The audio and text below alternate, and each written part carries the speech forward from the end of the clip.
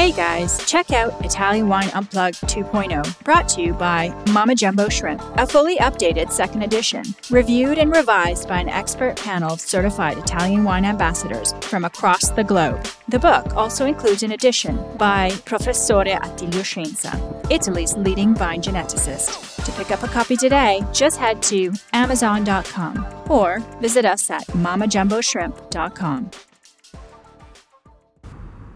Warning. This podcast contains information in Italian language. I repeat, this podcast contains information in Italian. Cin cin.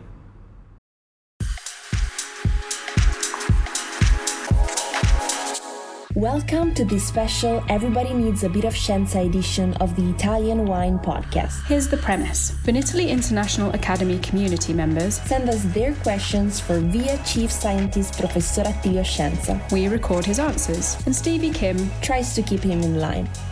Sometimes it works. Thank you for listening.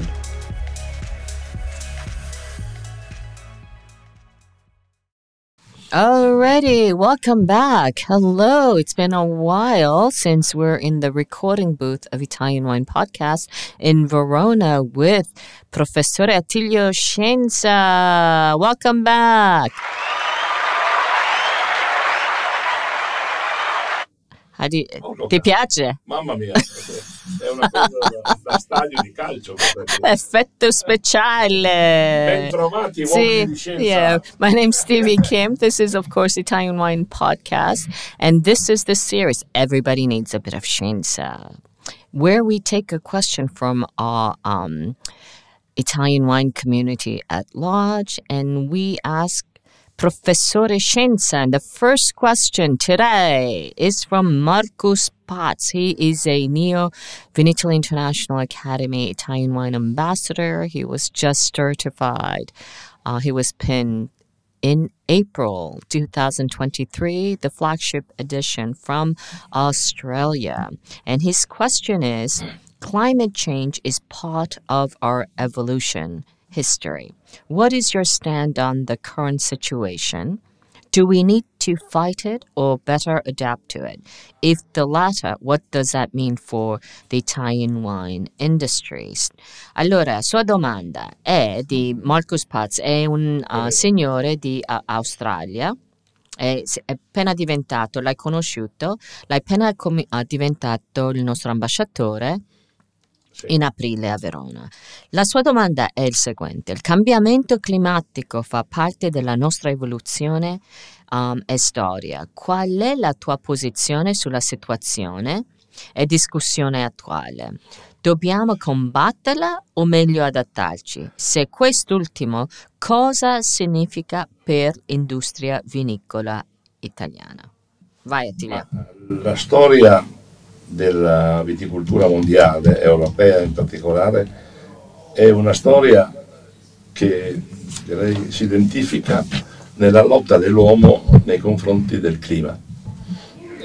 Migrazioni che sono alla base poi della circolazione varietale e della circolazione della civiltà del vino sono sempre state legate a fenomeni climatici che erano segnati da alluvioni, da siccità, da temperature molto elevate che spostavano intere popolazioni, e naturalmente questo ha provocato una grande circolazione di varietà e di storie del vino.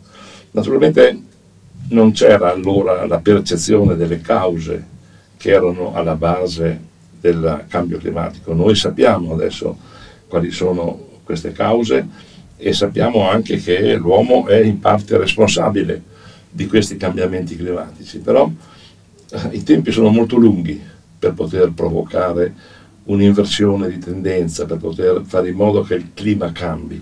Noi dobbiamo adesso adattarci, e devo dire che la ricerca e lo sviluppo delle tecnologie ci consente di fare cose che in passato non si potevano fare.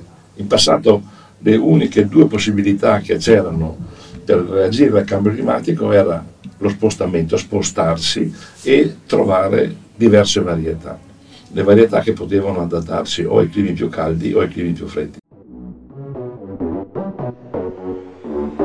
Italian Wine Podcast. part of the Mama Jumbo Shrimp family.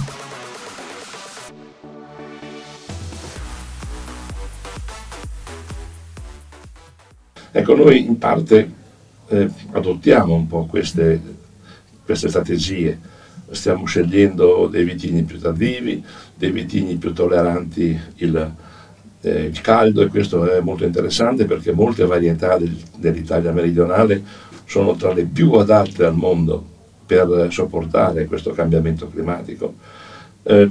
Stiamo creando nuovi portinnesti per poter avere una viticoltura che risparmi acqua e consuma molto meno acqua, e poi abbiamo naturalmente tutte le tecniche legate a quella che viene chiamata la viticoltura di precisione.